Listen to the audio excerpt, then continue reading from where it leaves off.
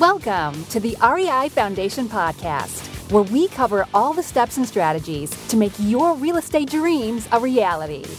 Now your hosts, Jason and Peely. Hi, everyone, and welcome to the REI Foundation Podcast with Jason and Peely. Today, we have the pleasure of having a great guest with us today, Andy McFarland of Treehouse Investments. Andy, thank you so much for being with us. My pleasure. Yeah. Jason.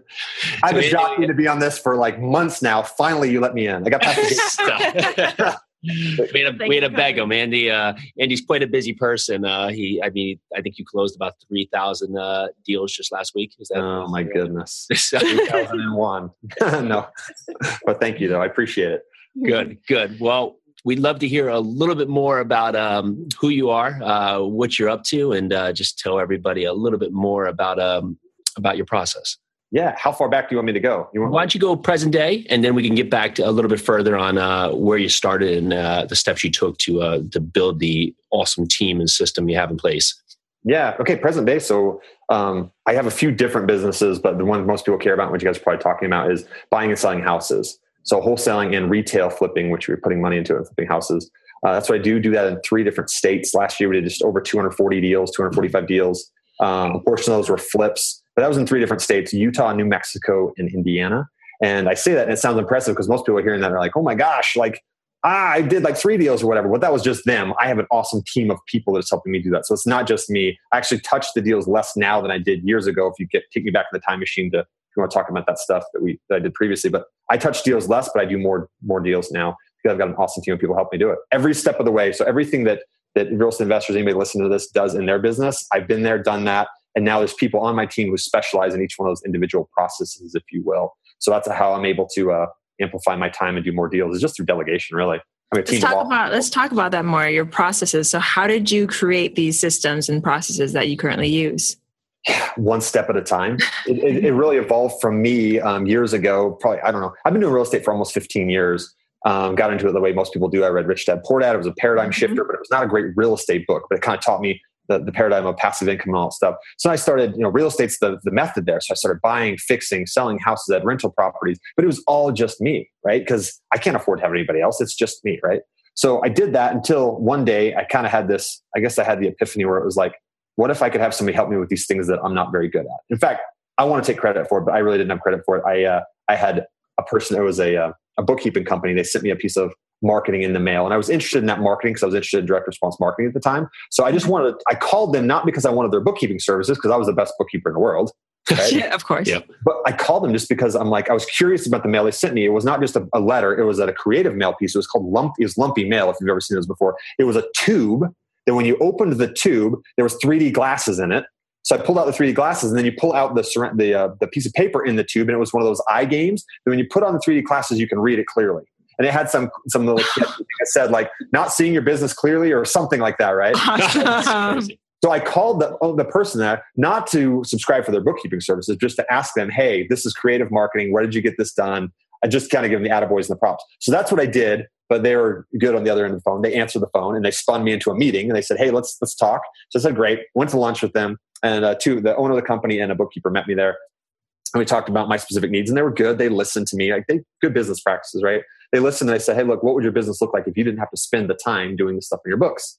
So I said, okay, uncle, right? I agree. They twisted my arm. I agree. So I hired them as bookkeepers. So that was the first thing I let go in my business. I wasn't coming home from lunch anymore with my receipt and entering into QuickBooks anymore, right? I finally let that go. And when I let that go, man, they were so much better at it than me, right? And it was just so much, it freed up my time. So 100% of my time was spent doing stuff. That freed up 20% of my time. I could use that 20% to do something else in my business. And then, so I gave that piece up. And then I realized I hate project management. I was running around to all projects like real estate investors do. Home Depot, Lowe's, meeting contractors, negotiating stuff, cutting the grass if need be, right? I'll do anything, not valuing my time at all.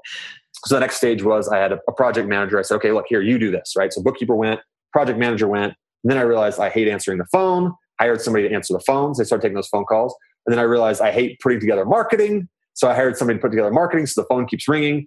And then I thought my sacred cow was I loved seeing sellers. And I do love sellers. I love helping people and listening to people and solving their problems.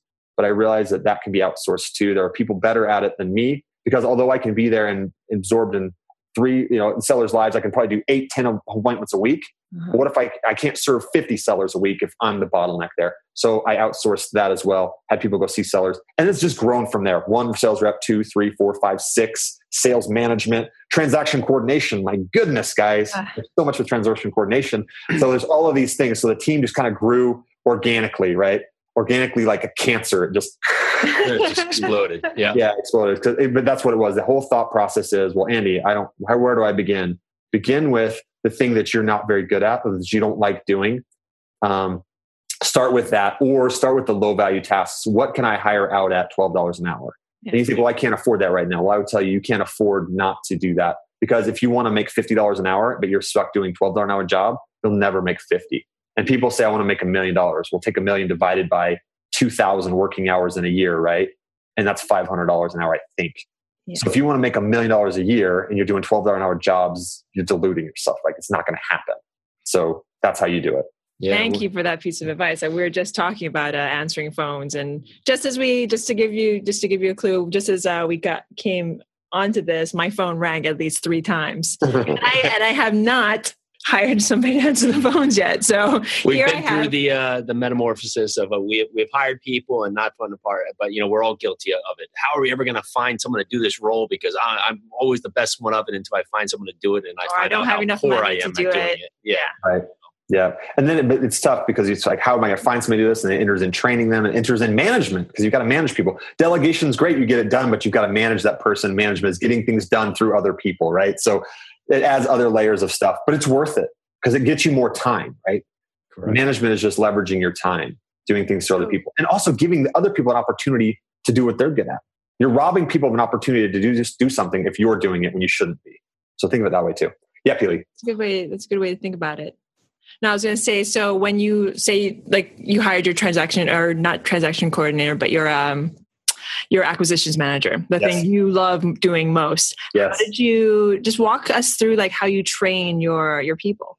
Yeah. Well, it depends on the person. Depends on some of them. I've not been the best trainer in the world. Sometimes we'll just throw them into the deep end and let them swim. And I do believe that actually you find the right person that's good, that has the right attitude, and then you can train them on the tasks. But if they have the wrong attitude and they're good at the tasks, then that's definitely, that's not a good thing. But I'm a big believer in that. You find the right person and put them on the bus and get them on the bus. And if they're in the wrong seat, we can move them in different seats, but they're going to learn through just doing. Like, how did you learn how to do anything, right? How did you learn how to answer the phone with real estate? You just do it. You got thrown into it. You answer 100 phone calls, and all of a sudden you're better at it. And you've got your own process and system for that. So it's the idea of bringing in the right person, and then give them some instruction, cut their learning curve a little bit, but say, here you go. Mm-hmm. The best way to answer phones is by answering phones. So go do it. And they're going to make mistakes, right? I've got a son who's 10 months old right now. He's starting to crawl and he's falling, and we've all learned it. We all see it. Thank you. And I know you guys have a young baby, but you can see that process in them. That's how it is for all of us. And that's for all of our employees and people. You need to let them make mistakes, let them fail, because they're going to learn through that, and they're going to ultimately be better because of that. So how did I train? It's different for every person I trained. The acquisition manager specifically, though, my first acquisition manager was a good person, had some good sales background already, had no real estate experience. So I brought them in. I said, they want appointments with me. So they went on like 4 appointments with me. So they just watched me, just a shadow on my back, right? I was talking to the sellers, doing everything I do, being genuine with them, and asking questions and everything, but I had a real estate element to it. So I was doing that, and I would, get a contract or not get a contract, right? Do that. So after 4 appointments, I was like, what do you think? And they're like, I'd have done it this way, but yeah, I can do that. So there was a time, literally like the 5th appointment, had to come back to an appointment we were just on. And I also needed to be at another appointment across town. So the sales rep said, I'll go to the one across town. You go back to the one we're at. And we both did. We divided and conquered on that 5th appointment. I went back over here, went back for the 2nd appointment that night, locked it up, got the contract. They went over here, got the contract, and that was it. That was last one. Amazing. And they developed their own style, right? I gave them room to make mistakes, but said, here's the desired result, and here's the best method I think you should go about doing it. But I gave them autonomy and liberty to go and kind of do it the way they're going to do it. Because I don't want them to be me. I don't want my salesperson to try to be me, mimic me, talk like me, act like me. I want them to be them, so it's genuine, comes off right. So the seller feels that. The seller will open up to them, tell them their problem so they can take that problem and say, here's a solution we can provide. We allow us to help you. And to the extent that the seller that we do that, then that's why we do business. We're solving people's problems. And I would say one of the most important points you said there is that you got your appointment and listened. It's you see a lot of these people, or even just on general first steps, that you think that the most important thing is you got to get in there and get the bottom dollar price, and just that's all it's about. Just get in there, get the bottom dollar price, and you're good. But there's so many other different ways that you can tackle this opportunity that can create it can create good faith and also really help both sides. Yeah, I know for you, that's a really big part, is that finding a way to help the other party. Yeah, can you kind of explain your mindset on that? Yeah, absolutely. And that's a mindset across all things. Everything in life is sales, really, right? If you're trying to sell your kids on eating their broccoli, or if you're trying to sell anything, right? So everything is sales, but sales it's the way, it's just helping people. So if you can go in and listen to somebody and they know that you care about them and you understand their needs, because how can I help you with your needs if I don't understand your needs, right? Yeah. And you understand somebody's needs by listening to them. But you got to ask them questions too, right? A little bit of questions that kind of get them to open up and talk to you. But as you listen, and not just listening for the words, but listen a little deeper to that, like what they're saying and like the feeling behind the words and like their body language and everything, you can kind of see if they're being straight with you, and you can probe a little deeper if you're seeing some emotion there, but they're not saying anything. You could say something like, "Peely, it looks like you're getting this. I hit a nerve with you here. There's something there. What's going on?" Right? Yeah. They can tell that I cared because I read their body language, and they're going to like, "Wow, he was perceptive of that. And he actually cares. He's asking a deeper question." They might open up to that. As I ask follow-up questions with that, it's building rapport because you can tell I care about you. And we're going to get to the bottom of this true thing. And then you're finally going to say, "Well, Andy, here's the thing. Ugh. This is what I need." Wow. So you're telling me, Peely, this. So that's what's going on here. Yes, Andy, that's what's going on here. Okay. So if we could find a way to help that, is that really it? That's really it. Okay. Well, let's find a way to work that out, right? And you come and you offer a solution that solves their problem, because you understood their problem first. And at the end of that, you can say, "Can I help you with this? Will you let me help you with this? Here's what we can do. Here's a way I can help you." Absolutely, right? And then that's in our business, it's the form of signing a contract so you can help them with it. But if you take that approach with people, it's drastically different than what you described, Jason. Somebody going, they're trying to find the bottom dollar. I love going in behind that guy though, because he just makes me look good. In contrast, they see the darkness that comes there, and they see the light that comes on the other side, and they're like, "Well, this person's different." And even if I don't walk out of there with the contract, hopefully I've understood them, given them psychological air so they feel like somebody's listened to them, and I've made their life better as a result of that. And more often than not, they will allow me to help them rather than somebody else. Even if a price was different, they would probably allow me to help them because of the experience they had. I would hope. Well, and you're also helping them, where the other person, it may be one-sided. Correct. And people can feel that. Can't we always feel that? If somebody's got our best interest in mind, or if somebody's just trying to take us for a ride, we know that. We're tuned for that. Yeah. We know. So how many deals did you do again last year? So I do. Last year we did, and like 240. 240. So you actually, we as in real estate, we always talk about the deal, but like really, Andy McFarland helped 240 people. It wasn't Absolutely. Like you didn't do 240 deals. You helped 240 Absolutely. People. And I would say that's an amazing accomplishment. There was 240 people whose sellers' lives were affected that I would say we helped. There's probably 240. Well, we didn't wholesale all of them, but there's many buyers whose life we helped because of the skills and abilities our company has. And I would also say that my company, the people in the company, it wasn't Andy McFarland, it was in that home, right? Mm-hmm. But I try to teach my people that stuff that we just talked about there so that they can go and have that ripple effect and help more people. Because I physically could not have gone and signed and sat with 240 sellers. It just wasn't possible. But to the extent that I can train and have this thing that we're talking about here, impact one of my sales reps to go and have that impact on somebody's life, then that have that ripple effect. So I can help more people that way. And I'm also helping not only the seller, but I'm helping that sales rep and helping the buyers. So there's just this chain effect of good. And I think if you're going out there to do good in the world, you can call it karma. You can call it Heavenly Father. I choose to call it Heavenly Father. But those things, you're causing good to come in the world, and whatever you put out in the world is going to come back to you. Yeah, you put out light, you receive light. I think so. That's perfect. Andy's got the fast talk pace like we do here on the East Coast, so I like I keep up with it. Guilty. All right, he's in Utah, but I'm guilty. You're not from New York. I am guilty. No, I am guilty. Fast talker. To sort of take us in another direction. We talk a lot about our own, like our big why. And like how it affects us, how it affects our families. So what's your big why, Andy? This is a deep question, right? Deep question. I've thought a little, I've thought a lot about this over the years. I've thought a little about it recently because I do okay financially, where I'm okay. But there's people in my company that aren't. I'm going to get me emotional here. They're people that I can affect, sellers' lives, buyers' lives. But there's people that work with me that are like they're not necessarily okay, and it's not just financially; it's just like everything, right? So I want to be able to have an impact on them, their lives, financially, spiritually, temporally, all of that stuff, and give them growth opportunities through what they do here. So I would love to be able to have an impact, not only on sellers and on buyers, but on people that I work with, to give them opportunities to thrive through the things that I've learned. So there are things we're doing with the company now that I want to have that impact, and not so much that it's going to make me more money, but more that I can like give them a place to thrive. Does that make sense? Yeah. Wow.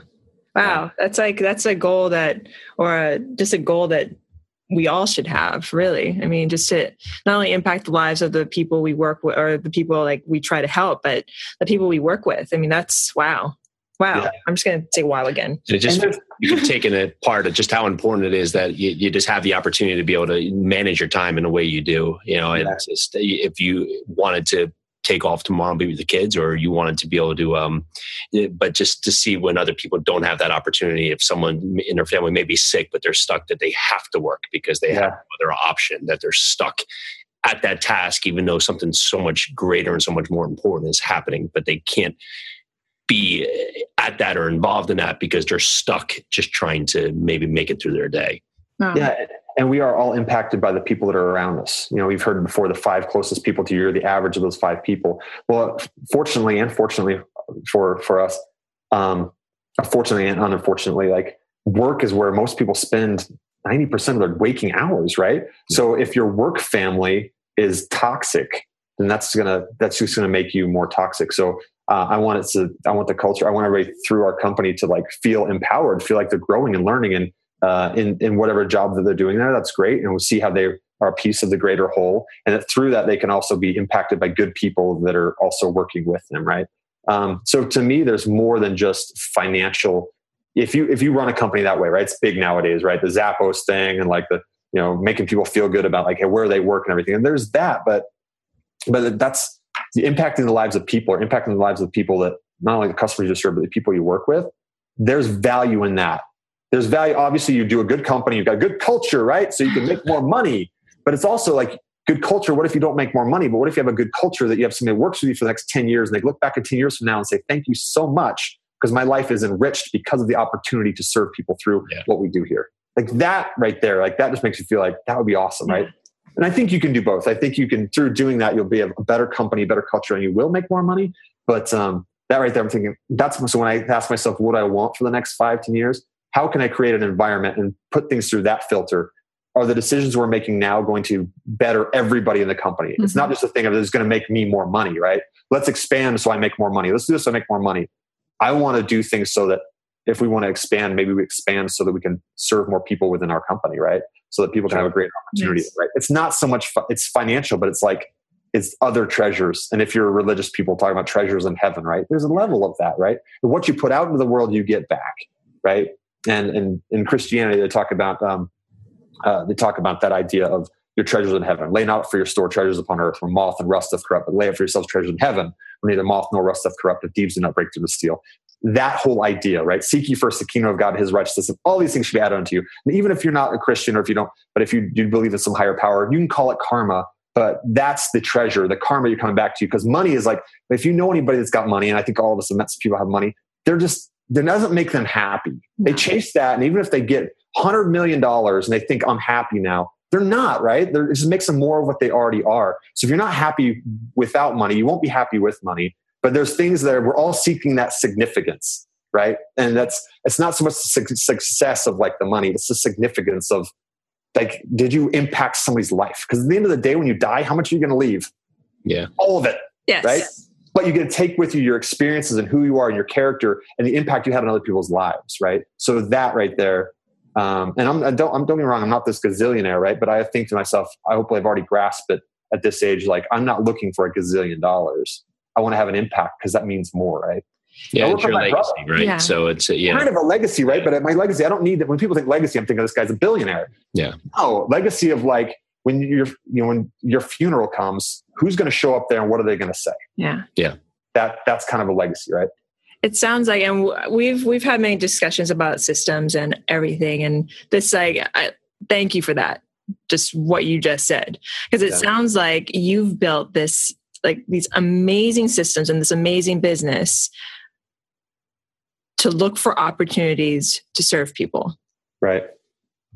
Both sellers, buyers, everyone, and people in the company, right? Yeah. And that's the mindset when people come to me and say, like, how do you get these people to work for you? Or why don't they just go do this themselves? They can, but like I really take the same mindset with them. I don't see the people I work with as units of production. Mm-hmm. I see them as smart, capable people that could go do this for anybody else. But I try to sell them on the fact of, guys, if you come here, 1 + 1 is 10, like that's the energy idea. Right. And it's not just like talk. It's like, no, you come here and let's all put our energies together. We can make something better together. Not only can we serve these people better, we'll serve ourselves internally better. And by the way, we can be our own 5 people or 10 people, right? We can be like people that are influencing each other for the good. And we can be so much better together than just divided apart. And so that's kind of the idea that's how I think about these things. It's not like it's something I've read in a management book to conjure up to try to manipulate people. It comes from like, I truly feel that way with people. I do not view anybody that works with me. You notice the language I say, they work with me. I don't call people employees. This person works for me. That feels wrong to me, right? They work with me. This is the person I work with. Here's where they go, right? That's just kind of like how that sounds right. Yeah, it just sounds right. Jason, when are we moving to Utah? Come on down. It's funny. I've always had I've never been to Albuquerque, but funny enough, that's the one spot that I keep bringing up just about random things. But where do you want to go? Well, let's just go to Albuquerque. I've said that for years, never being there for no. I've never been either. Right? I've never been to Albuquerque either. I hear it's beautiful though. I keep saying, joking, that in October they have a balloon festival that everybody talks about. So I'm thinking we should go to the Albuquerque Balloon Festival in October because I hear it's amazing. Buy hotter balloons, right? We're there. We're in. That would be cool. Let's figure out what it is and schedule. Maybe that's the next 7-figure flipping meeting. We'll go take everyone to Albuquerque in October. You know what? Since you mentioned 7-figure flipping, I wanted to actually talk to you about, because the reason why we have Andy on this show in the first place is because we want to get our mentors, our own personal mentors and our personal coaches. And Andy has been instrumental. I mean, I have no words to describe like how instrumental Andy has been in my life and in Jason's life in expanding our business. Mm-hmm. I actually just recently joined, Jason and I just recently joined something called 7-figure flipping. And that's actually part of the house flipping formula family. And maybe Andy, you can describe more about this. Yeah, sure. 7-figure flipping is just a mastermind that kind of expands on that element. We talked about the 5 closest people to you. Well, what if you had 30, 40, 50 people close to you that were all in the same mindset of wanting to grow their business? And that's kind of what the 7-figure flipping mastermind is about. Certainly, me and Justin and a couple of the people are mentors and kind of leaders in that group. But the group is powerful because of the group. It's because of the people in the group, right? That's what it is. That's what you find. It's not so much about, well, what's Andy going to teach me today? There's a little bit of tips and tricks and tactics, but mostly you're surrounded by these amazing people on the same journey with you. They're varying levels of their business, and we're all trying to progress in that, but helping each other through that. So that's what 7-figure flipping is. And you mentioned it's part of the house flipping formula family. House flipping formula is kind of a program for like people that want to learn how to get into house flipping. People think like, oh, I'd love to get into wholesaling, retail flipping. How do you do all of that? Well, that's kind of the questions you get asked all the time, kind of the 101, if you will. How do you comp properties? What's earnest money? Just how do I talk to sellers? Things like that. So I love talking with people. I wish I could take everyone in the world that cares about real estate one-on-one and talk to them for a full day and give them the whole thing. But it's not possible, and they probably get sick of hearing from me. So with house flipping formula, it's recorded. We've got these modules they go through that they can pause, go get a drink if they want to, and come back and hit play or rewatch it again. And they can kind of get those base level of information. And grow from there. And it's very affordable, extremely affordable for anybody. And also there's that portion. There's the active portion of house flipping formula. It's got the Facebook forum where you can ask live questions of peer to peer. And also I'm in there, and there's some other people that are in there too. So that's house flipping formula. And then 7-figure flipping is just, hey, I've been through the 101s. I want to grow this business. Right? I want to hear about how I can make this thing go multi-million dollars and take it to the next level. And that's what that's about. So nice. So going from there, who are your mentors? Good questions. Is anything off limits here? Nope. I read a lot. I mean, a lot. Like I read probably 15 books a year, but the books I read, and it's been no mystery in House of McFarland, but I read the scriptures, Old Testament, New Testament. I'm LDS. I'm a member of the Church of Jesus Christ of Latter-day Saints. So the Book of Mormon, Doctrine and Covenants, Pearl of Great Price. So my mentors are, every morning I'm reading. I fill my day first with reading the scriptures. I'm going through the Old Testament and the Doctrine and Covenants right now. So I fill my day with that. So I like to think that I'm Christian, so I like to pattern my life after the Savior. And if people can't, like Jesus Christ, if they can't tell by watching me that I'm trying to model my life after the Savior, then there's something wrong with my life. So that's the first thing I try to put in. I know this isn't like a spiritual show or anything, but that's the honest truth. Like I try to put that in first. And then beyond that, we are about morning rituals. So morning rituals. There you go. So this is good segue, right? That great way to good segue. Get the mindset correct. So for our mentors, I start my day with that. So that is my number one mentor. Like I would love to emulate, obviously, the most perfect example in the world of my Savior. So that's the number one thing. I fill my mornings with that, and then I'll go on my morning ritual in a second. But I also read things like inspirational books, like Tony Robbins stuff, Jim Rohn stuff. I can show the books behind me. Yep. Darren Hardy. There's all those books. I like to fill my mind with positive things. Anytime I hear somebody who is where I want to be and they mention a book, I get it and I read it and I try to just add all those positive things in my life. So it's a function of who are my mentors. And I do have physical mentors and stuff too, but the books that are anything that's positive, I want to put in my life. So I want to limit and eliminate the negative and fill it up with the positive. That's what I try to do. Limit and eliminate the negative. I like that. It's true that to the extent that you've only got 24 hours a day, 7 days a week, and you're sleeping part of that time. So if you're spending your time doing negative things, the secret to life, to success is really just stop doing the negative things, the bad habits, do less bad things and fill it with good things, right? Because nature abhors a vacuum, right? It means it's going to fill it with something. So if you're doing something that's bad, don't just stop doing the bad. It's easier to stop doing the bad if you fill it with something good, right? Yeah. Like if you're, diet and exercise type of thing. If you're eating donuts, stop eating the donuts, eat good things, but then go run. So the more you run, you won't want to feel like eating donuts anymore, right? It's just that idea. It really helps you stick with those new and healthy habits. So yeah, I like to try to do things that if it's not a good thing for me, if it's not adding positivity to my life and to the life of others, let's eliminate that. Let's add the positive things that are good for me and good for others and just move forward with that. And here's another quote I love from, I think it was John Maxwell, but he said, you'll never change your life until you change something you do daily. The secret of your success is found in your daily routine. Mm-hmm. Mm-hmm. Again, you'll never change something in your life until you change what you do daily. The secret of your success is found in your daily routine. If you don't do something today about it, it's not going to happen. So change things in your daily routine and your life will change as a result of that. So it's funny in the few of these we've done, just the constant through line is people just replacing bad habits with good habits and really just starting their day in the right way and how important that is, especially if people are finding success in, their life, their spirituality, their success in their business. And it's really uncanny how pretty much throughout that line is where people are saying it's the habits, it's the buildup of the habits and the constant flow of habits from bad to good that really makes it stand out in their day. It's basic, right? It's just you'll never change your life until you change something you daily.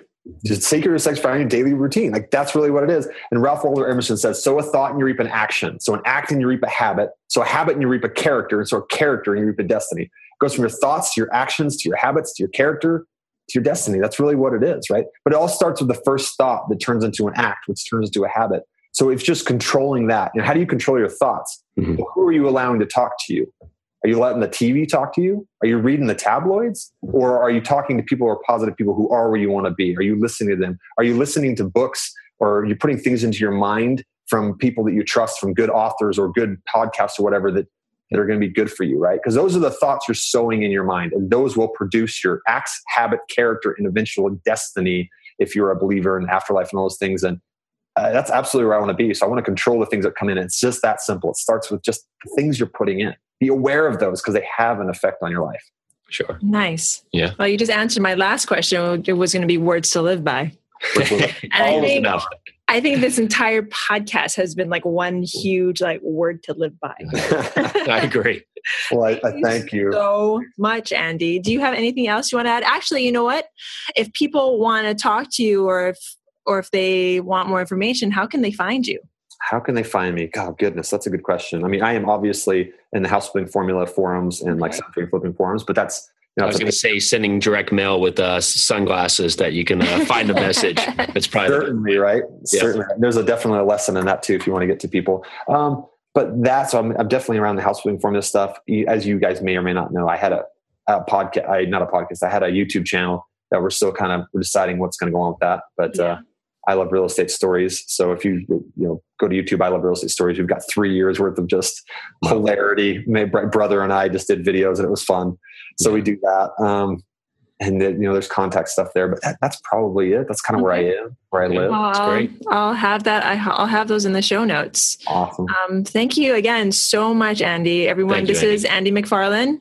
And thank you very much for signing off. Thank you guys. Appreciate it. Thanks for tuning into the REI Foundation podcast. Check back next time for more awesome tips and strategies to launch your new you in real estate.